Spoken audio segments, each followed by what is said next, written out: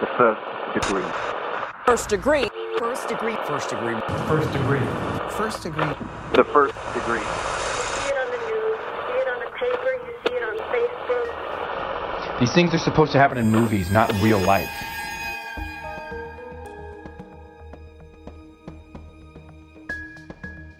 She had told me there was no way that she would have ever been forced into a car like at gunpoint or anything. She would have said, shoot me, because she told me that. So it had to be someone she knew and trusted, or someone that just physically, overpowered her and got her in a car or took her. Welcome to The First Degree, the true crime podcast that you might end up on. My name is Jac Vanek. I'm here with Alexis Linkletter and Billy Jensen. And today is part 2 of the Lisa Peek story. So if you haven't listened to last week's episode, you're going to have no idea what's going on. So go back and listen to it. Now you can binge this episode. And, everything will be tied up in a little bow. How are we doing today, guys? We're good. And I'm very excited about this story because as far as stories that have just sort of we've been approached to do, I was blown away by this one. I was absolutely blown away by this one. Yes. It's one of the most layered, sad, important stories we've had in a while. I mean, they're all important, but to hear our first degree Terry's desperation for justice for Lisa, I think means so much to all of us. So we hope you guys enjoy this series because these cases need attention. Yeah. Yeah, absolutely. It's so rare too to get a first degree from a story that happened like in the early 70s. It's like, because we know that like most of our first degrees, as we've seen, a lot of them are like, more recent or 10 years, 20 years or whatever like that though. But this is literally almost 50 years ago. And there's still people that are reaching out to us, which is amazing. So thank you so much, everybody. Yeah, no, we feel very honored to tell this story. Good on you, Terry. All right, Billy, what day is it today? Okay, well, I have some housekeeping. Oh, I've got. Yeah. Sorry. I've got to.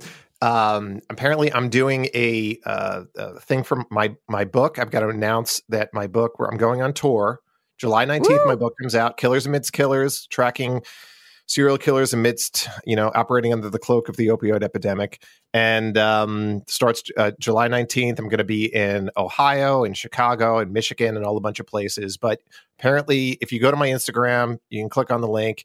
You can order the book, and then you get the first chapter that I read in a very tiny room in Burbank for free. An audiobook extra. An audiobook extra, yes. And I really gave it my all with that audiobook. And apparently when this is one of the things that they told me to do, eat green apples, because green apples apparently eliminate your saliva. Oh, well, I have to record my audiobook next week, so I will be eating some green apples. They said green apples. No, they said no milk and green apples. Interesting. Well, go order Billy's book, go get a tour date, and of course, go subscribe to our Patreon because we have so many good things happening over there. We have video content only on our Patreon that we are never going to be releasing in our normal feed. So go check us out looking like idiots while we're, doing all of our Patreon episodes, which are obviously a little bit on the lighter side of true crime. So we're having a lot of fun over there. Honestly, we're living our best lives on Patreon because not for nothing, we love our shows on the main feed, but we've been doing them for like 3 year. Patreon's like our new creative outlet. We have tons of new segments. You're learning tons of personal things. You're seeing and learning about crimes we haven't had the opportunity to do because we're a submission-based podcast. I think you guys will really love it. So definitely check it out. Yes. Go check it out. We are probably one of the very, very few submission-based true crime podcasts. We are. Like seriously, when you think about it, we really are. So I can't think of anybody else. No, I can't think about it at all. So I don't know if our listeners know that.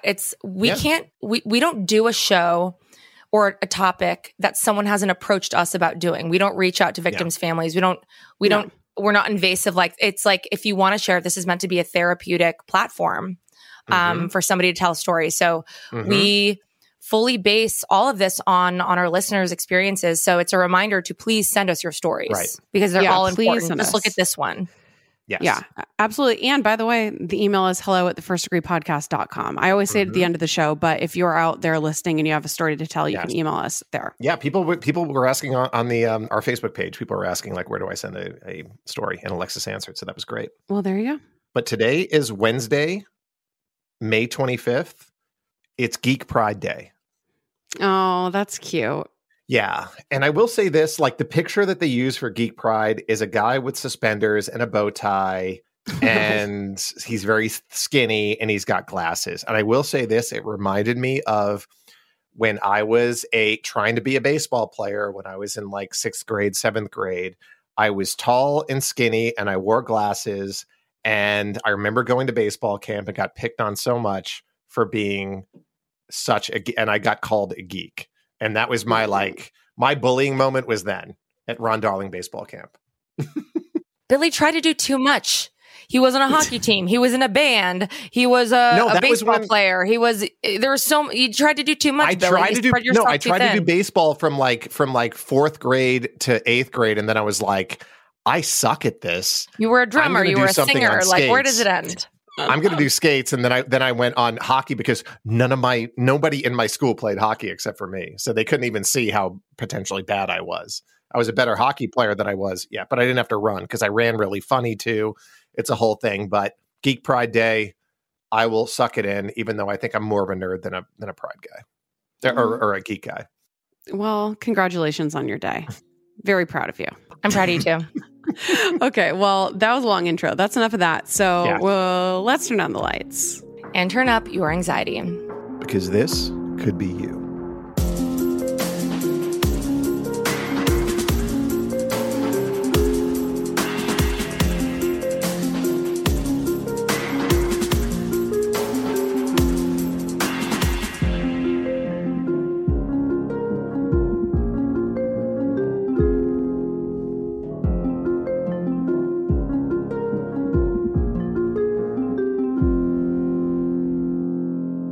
So in part 1 of this 2-part series, our first degree Terry told us about her friend, Lisa Peek, who in the fall of 1975 had been recruited into a sex trafficking extortion ring run by a man named John Carmody.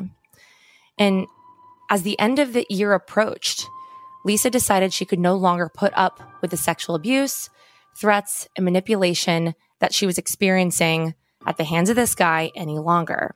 So it got to the point where she even considered taking her own life, but instead, she decided to take down John Carmody. On December 8th, Lisa and her parents went to Mason City, Iowa, to report what Carmody had done to her and the other victims. And the next day, his house was raided and he was arrested. With Carmody sentenced to 40 years in prison, Lisa started moving on with her life.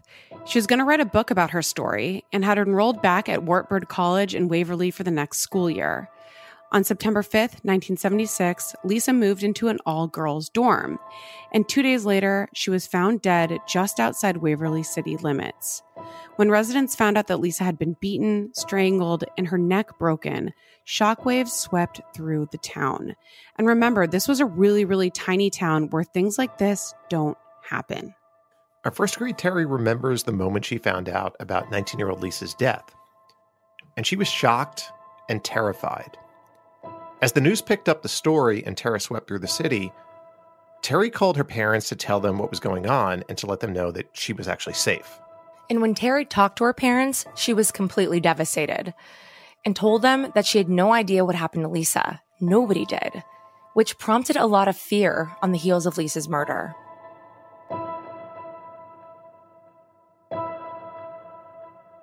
People were scared. A lot of people were scared. And they were scared of even just being alone with a guy on campus.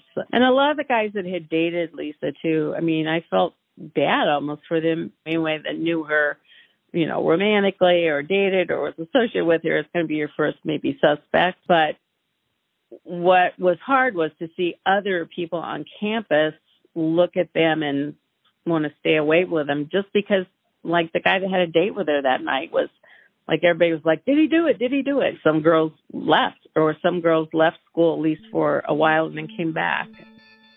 There was so much fear and so many questions about Lisa's case. But Terry, like everyone, would have to wait for details. Terry would eventually have to slowly piece bits of information together as news articles were released.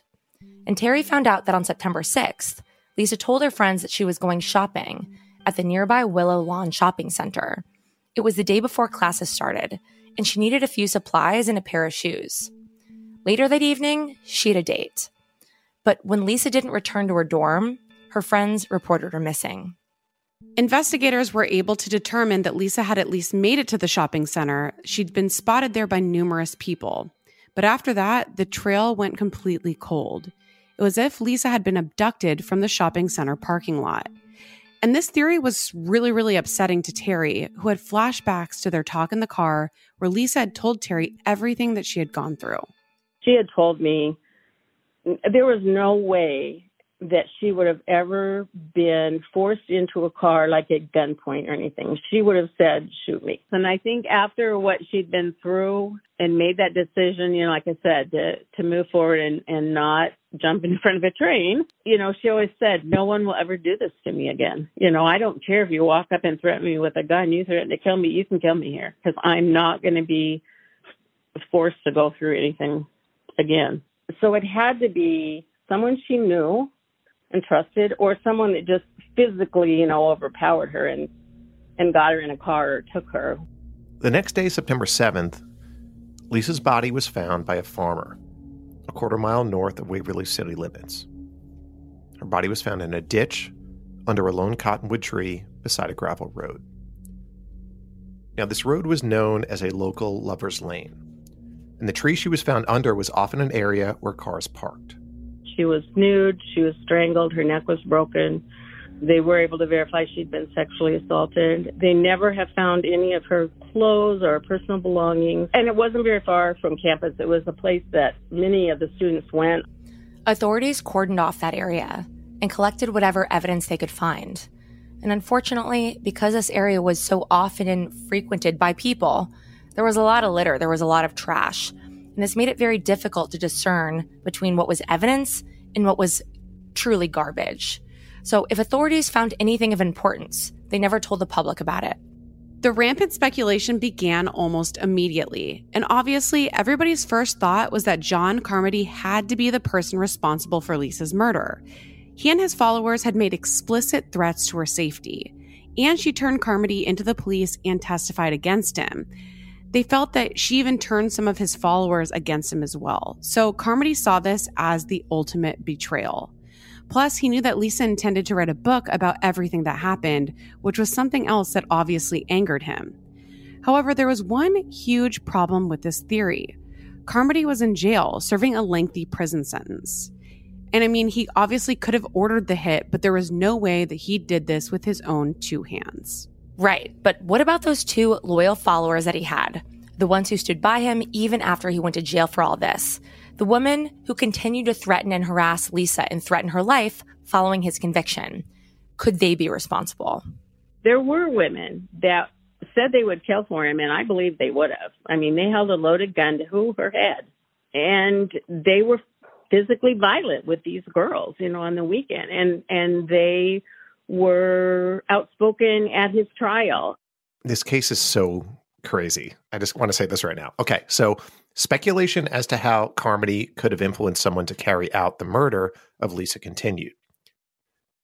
Some people wondered if Lisa had been killed by a mafia hit in relation to Carmody. But remember, he wasn't actually involved with the mafia. So this seemed completely unrealistic. Right, but it is something he would threaten all the time. Totally. And at the time, it was the 70s. He would be like, my mafia guys will kill you if you tell anyone that I'm sexually trafficking you. Right. Absolutely. Like this was a thing that people used to do. And this was like a big thing actually in New York. Like people would say like, I'm connected to the mafia, so nobody would mess with you. There was also the theory that Lisa had been abducted after being seen as an easy target because of that sex trafficking ring. This didn't seem likely either because, like Terry told us earlier, following her experience with Carmody, Lisa was extremely aware and she was extremely guarded. She wouldn't have gone anywhere willingly with a stranger. So either she went with someone she knew, or she was overpowered without anyone in the shopping center noticing. Right. And knowing what we know and knowing what you all learned from part one, this John Carmody connection to Lisa's murder seems like an absolute no-brainer. But it was quite the contrary. This was not cut and dry by any means. And soon another theory about how Lisa was killed and why she was killed and by whom started to emerge and spread through the campus at Wartburg University. Because there was another, even more disturbing and sinister possibility, that there was a serial killer on the loose in Waverly, Iowa. One that would pop their heads up every handful of years and devastate the small community with a brutal, heinous, and senseless killing. And these killings were rumored to be connected, and they were all still unsolved. And here's the kicker.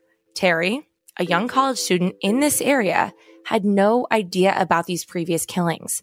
She hadn't learned about them until after her friend Lisa had been murdered. I had no idea that these other, two girls had been killed similar ways to that time frame in Waverly until after her death. And Terry wonders whether the fact that she had no idea about these other 2 murders was by design. Because of Waverly being a college town and not wanting to instill fear in potential students, they just didn't want anybody knowing that there potentially was a murder in that town. And I think that a lot of people, like even locally, they don't want to be known for that. Weber College doesn't want that. Waverly doesn't want that. I think that's why we didn't know. Like, I had no idea this girl had been killed there a year before, and I think those things people should know. So what we have here is 3 very similar cases in this itty-bitty town of Waverly. There had to be a connection, right? The possibility that Lisa could be a victim of a serial killer shocked Terry, and it shocked everyone, because these cases had long haunted the Waverly community. And everyone begins to wonder, was Lisa the 3rd victim? So before we can address those questions, you all know the drill. We got to go back.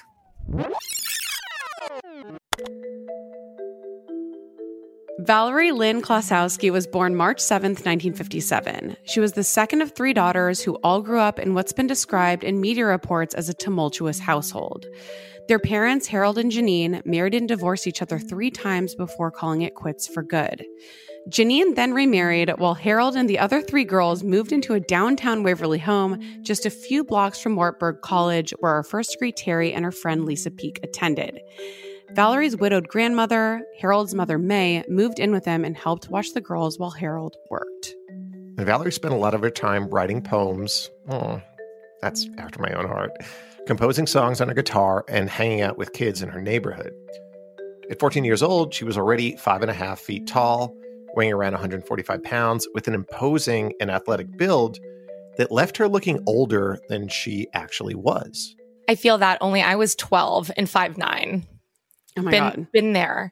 So on the afternoon of June 13th, 1971, Valerie and her friend Luann went on a picnic, and then they walked around town for a few hours before going their separate ways. So according to Valerie's grandmother, later that evening, another one of Valerie's friends, Cindy, popped over to see if Valerie could go swimming with her. So the pool, the community pool, was only half a mile away. So Grandma said, it's fine, go ahead. Just be home by 9 p.m., which is a very girthy curfew, if you ask me, for 14. It really is. So at around 7 p.m., Cindy's parents dropped the 2 girls off at the pool. Once the parents were gone, Valerie asked Cindy to take her towel and her swimsuit in with her, and she said, I told this friend I'd meet him. Cindy had a bad feeling about Valerie's meeting, so she was really begging her not to go. But Valerie said that she had to meet him or, quote, he would be mad. The 2 girls parted, and Cindy never saw her friend ever again. When Cindy's parents arrived to pick the girls up, Valerie still wasn't back at the pool.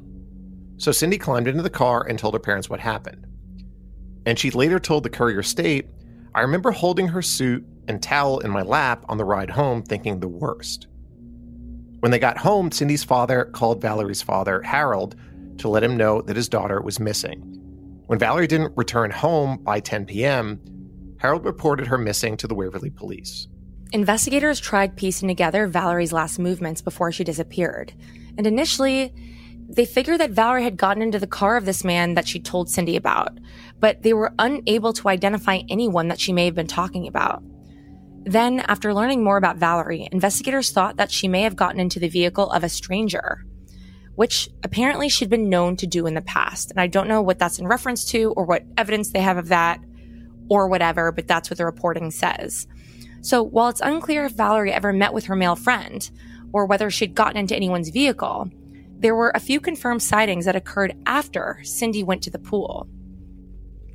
At around 8:30 p.m., Valerie went back to her friend Luann's house to see if she wanted to hang out. But Luann wasn't home, so Valerie left. This is after the pool with Cindy, which is very odd. And after Valerie left Luann's house, I don't know where she went. But the last confirmed sighting of Valerie actually came from her sister, who'd been sitting on the front step of a Waverly home at 8:50 p.m. And her sister says that she saw Valerie walking across Highway 218, headed west.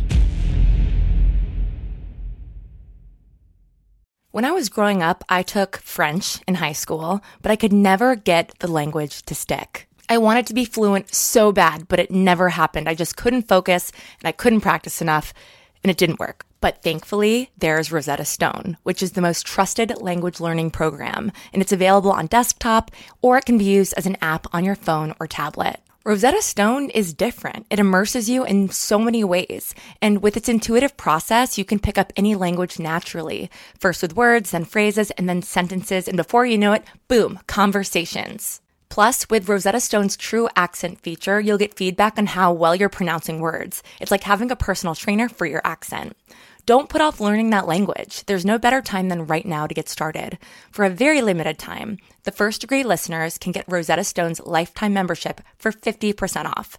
Visit rosettastone.com/first. That's 50% off unlimited access to 25 language courses for the rest of your life.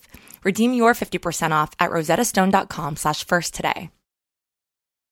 Okay, so it comes as no surprise that I have absolutely no idea how to cook. I don't want to learn how to cook. It's not really my thing. But when I tried Factor meals, it was a freaking game changer. So Factor's fresh, never frozen meals are dietitian approved and ready to eat in just 2 minutes. Yeah, 2 minutes. So no matter how busy you are, you'll always have time to enjoy nutritious, great tasting meals. So the first time I tried Factor meals, I was actually blown away because I'm like, that's it. That's all it is. 2 minutes.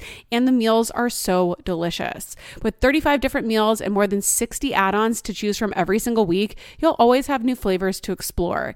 And you can treat yourself to restaurant quality meals that feature premium ingredients like filet mignon, ooh, fancy, shrimp, and blackened salmon. Like I said, they're so easy to prepare. I love them. So head to factormeals.com/degree50 and use code degree50 to get 50% off your first box plus 20% off your next month. That's code degree50 at factormeals.com/degree50 to get 50% off your first box plus 20% off your next month while your subscription is active.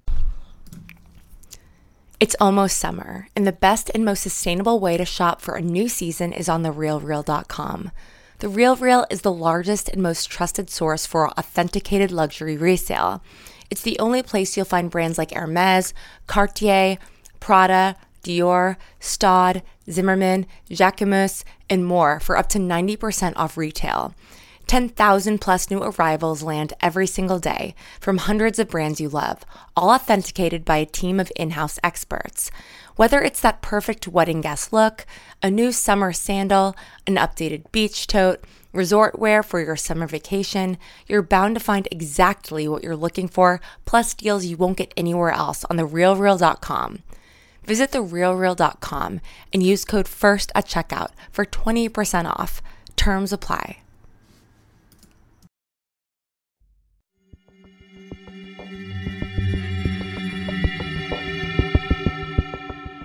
On June 13th, 1971, 14-year-old Valerie Klasowski was dropped off at the swimming pool with her friend Cindy. But Valerie didn't go into the pool. Instead, she asked Cindy to hold on to her swimsuit and to her towel, and she said she had to go meet up with a friend. Otherwise, he'd be mad. Valerie never came back to the pool, and she was seen 2 times after that, before 9 p.m. that evening. And she was reported by her father when she didn't make it home by 10 p.m. Terry had no idea about the other murders that had occurred in Waverly until her friend had been murdered herself. But decades have passed, and now, of course, thanks to the internet, she knows all there is to know about Valerie's case. And Terry told us that she finds it odd that there wasn't a confirmed sighting of Valerie willingly getting into somebody's car or getting abducted. They found it very strange. She was at the public pool there, which is not large. There's a park around it, a Dairy Queen almost right next to it. There were people in the summer around there. And she did not go into the pool with her girlfriend. She said, I'm going to go talk to this, I think, guy that was going to meet her there. And then she was basically never seen again. And all these people were there at the pool, and there's people in and out of the parking lot and kids riding their bikes. And how could no one see anything about her from that point on? On the morning of June 15th, around 36 hours after Valerie had disappeared, the 14-year-old's partially clad body was found near a bridge southeast of Waverly, about 10 miles from the pool where she'd been with her friend. And a group of boys had been walking in a creek when they found her, lying on the creek bed, which was beside a gravel road. She'd been strangled so forcefully that her larynx had been fractured, very much like Lisa. Officials didn't say if she'd been sexually assaulted or not, but it's assumed she was. The only clothing she had on were her upper garments, which had been pulled up around her shoulders. Decomposition had already started to set in, so authorities theorized that she'd been killed the night that she went missing. She was then likely dumped near the bridge shortly after. The person either drove up on the gravel road, then carried her body to the creek bed to dump her, or they could have dumped her body from the bridge, which only had a 3-foot railing and a 12-foot drop. For weeks, authorities followed up on tips they'd received in Valerie's case. She'd supposedly been seen around a motorcycle gang on the night she disappeared. But there'd also been reports of a prowler roaming around the neighborhood on the night she disappeared, and in the weeks actually preceding it. But after interviewing more than 150 people and spending thousands of hours investigating the case, authorities were no closer in finding Valerie's killer, and her case went cold. What I find super interesting, and I looked at reporting of the time, is how much they focus on the things about her upbringing, and she'd been known to get in car with strangers. And I'm like, you're victim blaming a 14-year-old girl. I just want to be clear. Also, like what's the fucking difference? Not. Like, how does that have to do with anything in the case at all? It's just 14 is so young that I'm always like, you're talking about her like she's a grown woman. And not that it's okay in that case either, but it's just so unnerving to read how they would describe people like Valerie who go missing, children. Yeah, I mean, part of it is that if the cops are saying that and saying like, okay, yeah, she would get into a car, they are trying to do like a mini profile. But then when the media does that, I think you're giving them a lot of bandwidth. The cops are still like good old boys. But also it's like, it's a profile of her. Like that's not a profile of what the killer would be. The problem is that when the media does that, the media automatically will do that. And then people will be like, oh, well, you know what? That's what happened. And they call it a day. And that's the big issue there. Yeah, sure. But I mean, the media gets the information from the police. So I think it's all one and the same. But they could temper it a little bit. But they weren't doing that back then. Valerie's killer was not found. And for 4 years, people continued to wonder what happened to her. And there was fear about whether her killer would take more lives. But you know how it goes. There's panic in an area because something horrible happens. The fear eventually, over time, slowly dissipates. The threat appears to neutralize, and people are forced to move on with their lives. And that's exactly what happened here. That was until that false sense of security was shattered once more in November of 1975, when another young woman disappeared from Waverly. Julie Ann Benning, the oldest of 5 girls, was born December 12, 1956, to parents Lowell and Joanne. The Benning family lived on a farm in Clarksville, 15 miles outside of Waverly. Julie had a quick smile and a zany laugh. She was bold, outgoing, and friendly, and she thoroughly enjoyed meeting people and wasn't afraid to make something happen for herself. And a fun little anecdote was before she disappeared, she had already jumped the fence at an Eagles concert and chatted with the lead singer, Glenn Frey. This is a woman after my own heart. It's something that I have done many times in the past. And she'd also gone to dinner with the rock band Foghat. Julie attended Plainfield High School, located in Nashua, Iowa, around 20 miles outside of Waverly. She was involved in many extracurricular activities, including band and chorus. She was also on the school paper. As a huge fan of Nancy Drew, Julie's passion was investigative journalism, and that's a woman after my own heart. Before she graduated in May of 1975, Julie wrote a controversial piece about being anti-death penalty, and she wrote, "Murder is a horrible crime to commit, and of course, the offender must be punished. But does that mean he should rot in prison until he dies? I don't think so. Nor do I think any person has the right to say someone should never be let out of prison or give them the death penalty. Julie urged her readers to, quote, put yourself in their shoes. The convicts are still humans, too. I hope people will be willing to help them and lend support in convicts' efforts to rehabilitate themselves. Thought-provoking. I respectfully disagree. Well, only because it's like the irony with this, you know? Yeah, the irony with this ironic. is like it's chilling, the irony here. So after graduating high school, Julie took a job as a waitress at the Sur Lounge, which was an upscale gentleman's club in Waverly.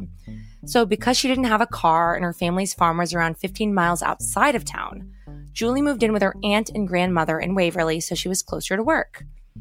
She was known to be a very hard worker who rarely took any time off. And her boss even encouraged her to stop working so much. She should socialize. She should make other friends. She should date. But Julie said she didn't have anywhere to go. She wasn't big on dating. And she had even gone stag to prom when she was in high school, which, you know, badass, confident, love that. Yeah, I love that too. So on November 28th, 1975, Julie, who was only a few weeks away from her 19th birthday, disappeared. And this is what we know about what she did on that day. At around 5:05 p.m., she picked up some shoes from a shoe repair store and then walked to work. And initially, it was reported that she was last seen walking on Waverly's main street towards her work, but it was later revealed that Julie had actually made it to work and had disappeared from the front entry while she was collecting her cover charges. And this is super, super bizarre because how did nobody see or hear anything if this all happened at her place of work? Yeah, it's really But there's weird. something I want to point out really quickly is that Lisa at the strip mall where she disappeared from had gone to a shoe store. And that was one of the last places she had gone, is to buy a pair of shoes. Julie is last seen picking up a pair of shoes from a repair shop. And that's kind of an odd coincidence. It is. When Julie didn't return home after work, her father, Lowell, was notified. Knowing his daughter wasn't just the type to disappear, he went to the police right away. But remember, this is the 70s. And this is a time when authorities often required family members to wait a specific amount of time before reporting their loved ones missing, even children. And they still do this, by the way. Yeah. So a lot. It's so funny. I mean, we've been comparing and contrasting a lot, but a lot has not changed, which is kind of aggravating. Yeah.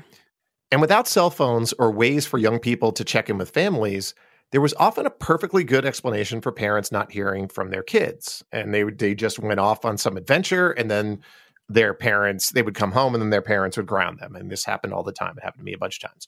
But with Julie's case, there was no exception. The police weren't convinced her disappearance was anything out of the ordinary for an 18-year-old who worked at a gentleman's club. I mean, they immediately went there and was just like, nope, we're good. Right. And Julie's father begged law enforcement to at least reach out to the media to release information about Julie's disappearance. And the officers basically brushed him off and said, deal with it yourself, contact the media yourself. And imagine the helplessness of that feeling. Your child is missing, and it's got to be the worst feeling that exists. Absolutely. But, you know, Julie's dad did just that. He went to KWWL radio, and they aired a report about Julie. Thankfully, they agreed to do so. And luckily, someone from the Iowa Bureau of Criminal Investigations was listening to that radio report. And thankfully, that agent gave a shit and sent an agent to investigate her disappearance. And that's why the media should do these things. Even in the 70s, it worked. Yeah. So Waverly Police Chief Clarence Wickham told the media that since this was a small town, he knew Julie and he knew that she hitchhiked an awful lot. So this chief basically undermined any work that Lowell had done in getting attention for his daughter's case, which again, this is super, super heartbreaking. It was as if Chief Wickham was implying that Julie had been hitchhiking the night that she disappeared, which meant that whatever happened to her was her own fault. So not only is this statement completely harmful, but it was also completely untrue. So it may have been a popular time for hitchhiking. A lot of people did hitchhike, but all of Julie's friends and family said that she never took a ride from a stranger. And she'd also purposely moved into a town so she wouldn't have to worry about this 15-mile drive every single day. For months, authorities searched for Julie and even followed leads into other states, but there was no sign of her anywhere. That was until March 18th, 1976, when a road maintenance worker found her naked body in a ditch by the side of the road. It appeared that her body had been in a culvert all winter, and then the spring rains washed her body out. An autopsy determined her cause of death as homicidal violence caused by injury to the throat area. Unfortunately, it was hard to determine anything else due to decomposition. The most aggravating thing about this story is the police chief's response to her being missing. Oh, yeah. Like, Lowell's obviously a dad who is carrying the torch for his daughter like any dad would. And for the chief to just sit, she didn't even hitchhike. Like, that is a complete lie, which causes people to stop looking for people and stop giving a shit. It's just so sad. Yeah, it's so fucked up. And it's like, imagine how many other people that were just kind of like shoved off to the side with the same fucking excuse that wasn't even true. So, because Waverly is such a small town, it's kind of easy to understand why everyone was quick to question whether Julie's murder could be related to Valerie's. There were quite a few similarities between the two cases. While Valerie was 14 when she was killed, she looked older due to her height and her weight and sort of her stature. It's possible the killer could have thought she was around Julie's age, 18 or 19. Both Valerie and Julie were last seen walking around or working in Waverly, and they'd most likely been raped, both of them, and both suffered strangulation and throat injuries. So the similarities are apparent. But there were also some notable differences as well between the two cases. Valerie was known to get in the car with strangers while Julie was not. Valerie was found partially clothed while Julie was found naked. And Valerie's body was dumped while Julie's was hidden. And then there was the murder we spoke of at the start of these episodes, that of Lisa Peek, which in some ways was very similar to both Valerie and Julie. Like Valerie and Julie, Lisa was last seen out and about in broad daylight. Her body was found nude and had been raped before she was strangled. And Lisa's friend Terry couldn't help but notice one more similarity between the three women. They were all victims that the media may have brushed off and dismissed. You know, we talked about this a little bit a few moments ago, how the media tends to put victims into boxes. It's a sickening and deplorable thing, but some are brushed off as living a high-risk lifestyle, essentially making them seem as though they're damaged goods, as if they deserved what they got because of what they did that day or the things they did in the past. And then some victims are classified as truly innocent. You know, it's just a really gross way that media puts people in boxes. We saw this with the police chief and what he said when Julie was missing. And this stuff still happens all the time. With Lisa and Julie, people were quick to dismiss their murders as being the fault of the women and girls themselves. Lisa had been involved with a sex trafficking ring after all. She'd been victimized before. And Julie, she worked at a gentleman's club. So dismiss, and it's disgusting. One of the things that's always disturbed me about all of these, and it happened in Lisa's case, was they really kind of attacked these girls' characters. And that really bothered me. Terry remembers the questions that came up about Lisa and her character after she was murdered. Questions that were postured to victim blame. Did she date around? Did she sleep around? Did she do this? And none of that matters. I don't care where Julie worked or what Lisa did. She never did anything different than any other girl that age. I realize they have to ask questions and look into, but just because Julie worked at the Sir Lounge and just because Lisa, you know, had dated people or been through this traumatic event, you know, with John Carmody, doesn't mean they were girls not that their lives didn't mean the same as anyone else's. Now when I hear some of this reported, they're like, oh, well, they all hitchhiked. Well, so did a lot of other people at that time, especially students who wanted to go home for a weekend and get back. You'd get a ride with somebody. You know, it wasn't unusual. Even in Valerie's case, who was a 14-year-old child, people continued to point to her upbringing. She lived at home with her single father who worked a lot, and it didn't appear that she had a ton of supervision. Plus, she was known to hitchhike. But again, all of this is literally victim blaming a child. Yeah, and just to recap, Julie and Valerie both looked to be around the same age. They'd last been seen walking around Waverly, and they had most likely been raped and died due to strangulation and throat injuries. While Julie and Valerie's cases seemed fairly similar, Julie and Lisa's cases were eerily similar. Let's start with the fact that they looked almost pretty identical. And we're looking at their two pictures now, and they are very, very similar. I mean, they look like sisters. If they were making the same facial expression, I would think it was the same person. I actually would think it was the same person if I didn't know. But if one was making the face, the other one was making, other than Lisa's bangs, I mean, very, very similar. Yeah, it's crazy. So beyond the physical similarities, there were others. Both women were born in December of 1956. In fact, Julie was just 2 days older than Lisa. They were both the oldest of 5 children. Interesting coincidence. They were both invested in pursuing careers in journalism. They both enjoyed reading and writing about mysteries. Both women didn't have a car and did not take rides from strangers. Lisa may have done so in the past, but after her dealings with Carmody, she was very apprehensive about men and people she didn't know in general. And the weirdest coincidence of all is one that Alexis already gave a spoiler about, but both women went to shoe stores before they had disappeared. So Lisa had told a friend that she was stopping by a shoe store, and Julie had gone to pick up a pair of repaired shoes. And to make things even weirder about this whole shoe coincidence, John Carmody met his first wife at a shoe repair store that her father owned. That's really weird. That is bizarre. So weird. So like weird. The whole thing about John Carmody too, it's like, where is this going? Yeah. Truly, a crazy case. Very weird. So the only major difference between Lisa and Julie's murders appeared to be the way their bodies were left to be found. Remember, Lisa was left out in the open while Julie was hidden in that culvert. What can we deduce based on all we've just gone over? So here's what we can kind of begin to experiment with as far as what we know and what we think happened. Obviously, the motive in all 3 murders appears to be sexual in nature, which is no surprise when considering that strangulation is the cause of death in 67% of sexual murders. But what does the motive of a sexual homicidal strangulation tell us?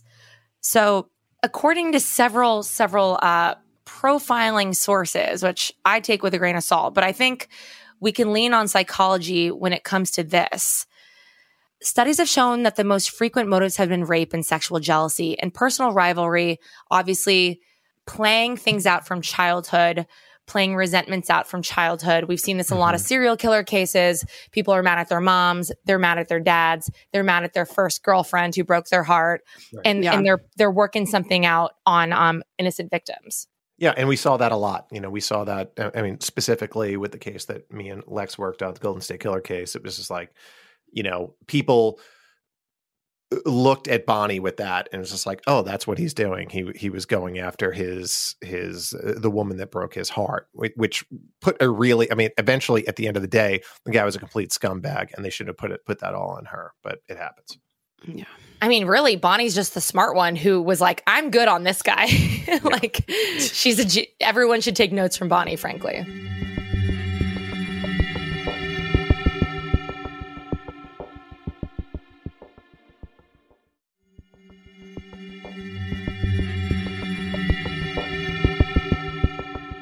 "14-year-old Valerie, 18-year-old Julie, and 19-year-old Lisa all went missing from Waverly, Iowa between 1971 and 1976. All 3 were found nude or partially nude, had most likely been raped, and were dead from throat or neck injuries. In all 3 cases, and this is the most upsetting part, remain unsolved to this day. So who's responsible for this? With Lisa's case initially, it looked so cut and dry. It seemed really simple. Obviously, John Carmody, the man who had sex trafficked and threatened the life of Lisa, must have been involved in her murder in some way, based on the contentious situation between them and the resentment that he had to Lisa for testifying against him. It seemed so obvious. So could he be the person behind Lisa's murder? If you're looking at her case alone, it seems really plausible. But this theory gets really shaky when you consider the variables of Valerie and Julie. But is it possible that Carmody somehow could be connected to all 3 of these victims? It seems far-fetched, but let's explore this as a possibility, just for the sake of diligence. So here's what we know about where Carmody was and what he was doing when Valerie and Julie were killed. Carmody moved to Iowa in 1971, the same year that 14-year-old Valerie was murdered. He moved there after being charged with asking a 13-year-old to give him a bath.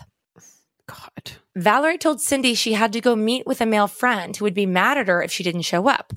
That sounds a lot like a Carmody thing to do based on what we learned about him in part 1 about how he treated Lisa. And we know obviously he has a penchant for early teens, 13-year-old. Carmody was still living in Iowa when Julie was killed on November 28th of 75. And ironically, that's right when he was ramping up his extortion, sex trafficking ring. So the question is it possible someone had gone to the gentleman's club to recruit women into Carmody's sex ring? And Julie said no. And as we know in the world of crime, I mean, it's far-fetched, but anything is possible.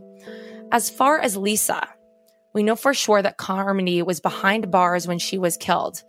So he couldn't physically be responsible, but that doesn't mean he didn't order someone to kill her out of spite, out of revenge, as a means to silence her and stop her from writing this book. And with all that being said, investigators have announced publicly that they do not believe that Carmody was involved in Lisa's murder. Which is mind-exploding.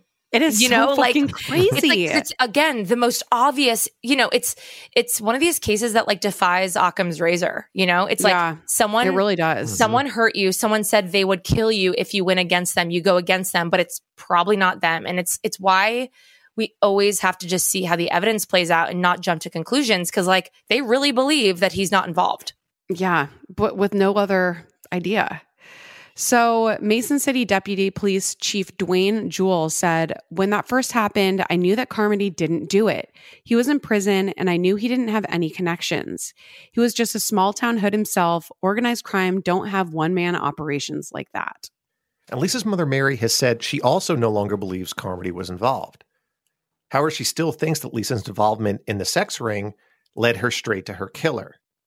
Mary said, I think that was the thing that did it. I think the killer heard about her and it interested him and he wanted to get hold of her. Following Lisa's murder, Mary and Frank blamed themselves because they'd taken her to the police station to turn him in. Mary thought maybe she'd still be alive if we hadn't done that, which is so horrible. It's horrible and not true. Yeah. When you do the right thing sometimes, they did the right thing. Yeah. You just always have to do the right thing and you can never question it. It was the right thing to do. And it breaks my heart that that's how they felt. Yeah. So Terry, Lisa's friend, still has a difficult time completely dismissing Carmody's possible involvement. And I understand why. It just seems too obvious. Yeah. So we asked for her opinion on the various theories that are out there. If I had to pick say, okay, which one do I really feel? I still feel like I still lean toward him.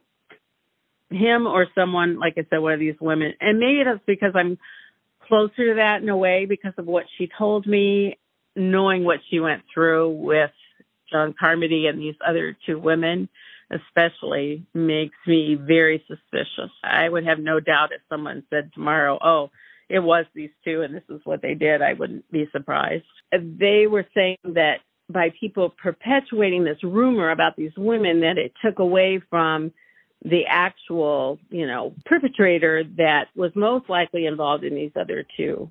So here's the kicker. When all of this is said and done, John Carmody only served 10 years before he was released from prison due to overcrowding in June of 1986. According to the Des Moines Register, they said a statistical parole assessment showed that Carmody was considered a, quote, very good safety risk, and there was an excellent chance that he would not commit a violent act on parole. And this assessment was, unsurprisingly, very wrong because Carmody re-offended. In 1990, only 4 years after his release, he was sentenced to 25 years for 2 counts of third-degree sexual abuse of a 15-year-old girl. None of this is surprising at all. I'm also going to guarantee he did it before. It's just 4 years after he got caught. He did it as soon as he got out of jail. This fucking guy. Of course he did. Right. Of course he did. Let me add on top of this. In 2009, Carmody was released early again, even though the state had submitted evidence stating he refused to participate in all aspects of sex offender treatment and shouldn't be placed in a transitional release program. Carmody appealed the state's evidence by submitting a report by one of his doctors, which indicated that his condition had changed and he was not likely to commit sexually violent offenses if released. Condition. Yeah. Good Oh, doctor my there. sex Yeah. condition, my rapist condition. Yeah. This Yeah, fucking guy. I'm sure This that can fucking guy. change. According to court records, the doctor's conclusion was based on data that indicated that recidivism declines with age, and that the chance of 67-year-old Carmody reoffending based on his age was 10%. And it looks like Carmody hasn't reoffended since his release, Allegedly. or at least he hasn't frickin' been caught. Last we knew, he was in Texas, and that's all I know. But I just get angry because I feel like got sent, then had a second chance, then again hurt another, maybe more than one girl, and is now free. In 2009, the Iowa Division of Criminal Investigation established a cold case unit. About time. Valerie, Julie, and Lisa's cases were all uploaded into the unit's new website, which cataloged about 150 cold cases in this state. So here's the weird thing, the very weird thing. Apparently, they've ruled out the possibility that all 3 murders are connected. We've also learned that they've ruled out Carmody. So it adds this other variable that we haven't covered here because we don't know it or understand it. It's so crazy. And we don't know on what basis they're making these conclusions. So they are convinced that the same killer is responsible for the murders of Julie and Lisa, which is extremely disturbing given that we know they look almost identical and have all those similarities. Which means they don't believe Valerie's killer is involved. But what's even more alarming about Lisa and Julie is that so many of their similarities were not physical. So many of them, you would have to know them to know these similarities. Like their interests, yeah. Interest being the oldest of the children, it's just really alarming to think about. But unfortunately, beyond that, we don't know what they think. But like if this person picked people so similar, the implication is that they might know them, which is terrifying. But who knows? So even though decades had gone by since Lisa's murder, the cold case unit was really serious about trying to solve it, which was made evident by the fact that in 2010, Lisa's body was exhumed in hopes that they would be able to recover some DNA that they hadn't been able to collect in the 1970s. And Lisa's parents, who, and this is so horrible, lost another daughter in a horseback riding accident 2 months after Lisa died. They were really hopeful that they could finally get answers about Lisa. Sadly, Lisa's coffin was broken and her body was too decomposed to collect evidence from. And sadly, again, her parents died before they ever found out who murdered their daughter. Ugh, breaks my heart. Horrible. Like I have the chills thinking about it. I don't wish that on anyone. And to this day, Terry has so many questions about the evidence in Lisa's case. If they knew she was sexually assaulted, why is there no evidence of anything that was taken from her body? Because her body was found almost immediately, where the other girls, it had been longer and more difficult because they had decomposed and different things had happened.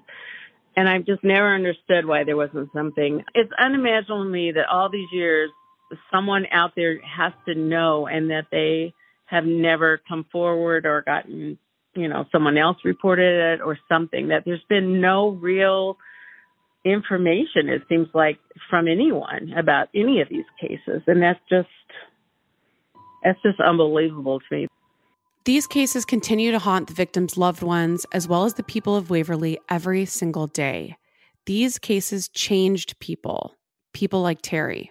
The hardest part was knowing that she went through such a traumatic event. I mean, actually considered suicide compared to continuing her life, and then chose to do the right thing and go forward and do what she did. And then less than a year later, to be killed the way she was killed and found was just heartbreaking. Even if this person is gone from this earth, we still need to know who, why. It's just, it affects your whole life. And people that have never been through that, I don't think you really understand. The friends and family of Valerie, Julie, and Lisa deserve answers. So if you have any information about Lisa's unsolved murder or that of Julie or Valerie, please contact the FBI at 712-258-1920 or contact the Iowa Division of Criminal Investigation, 515-725-6010. And if you don't have any tips to report, you can share this episode, you can share their photos, you can share articles about them. Do what you can, because even though decades have passed, the impact this had on Terry's life is evident. And if it had an impact on her life, imagine everyone else connected to these 3 innocent people. And this happened in the 70s, and you can hear it in Terry's voice. She cares, she wants answers, and the idea that it might not be solved is devastating for her.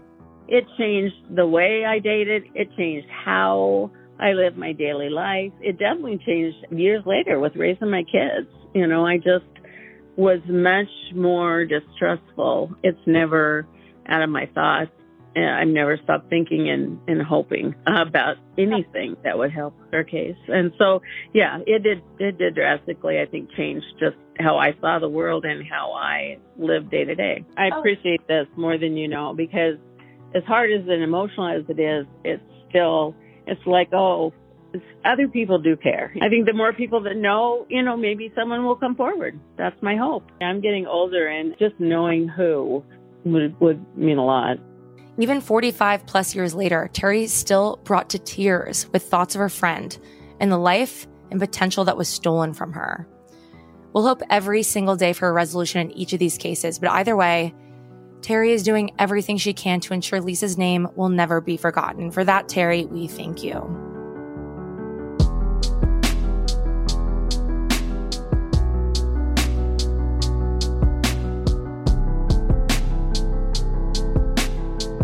Thank you, Terry, so much for telling us your story and being so vulnerable with us. And again, we're honored to be able to tell it. And if you're listening out there and you have a story to tell, you can email us, hello@thefirstdegreepodcast.com. Follow us on Instagram, join our Facebook group. We're talking true crime all the time. And come subscribe to our Patreon. We're having lots of fun content over there. And remember, only you can prevent serial killers. And keep your friends close. But not that close. Happy Geek Day. That's right. Shout out to Jared Monaco for scoring original music for The First Degree, producing by Kaylin Cleveland, writing by Haley Gray. Sources for this episode are Iowa Cold Cases, Waverly Community News, The Courier, New York Daily News, The Des Moines Register, Iowa City Press Citizen, Carroll Daily Times Herald, Globe Gazette, York Daily Record. And as always, our First Degree guest is completely our largest source.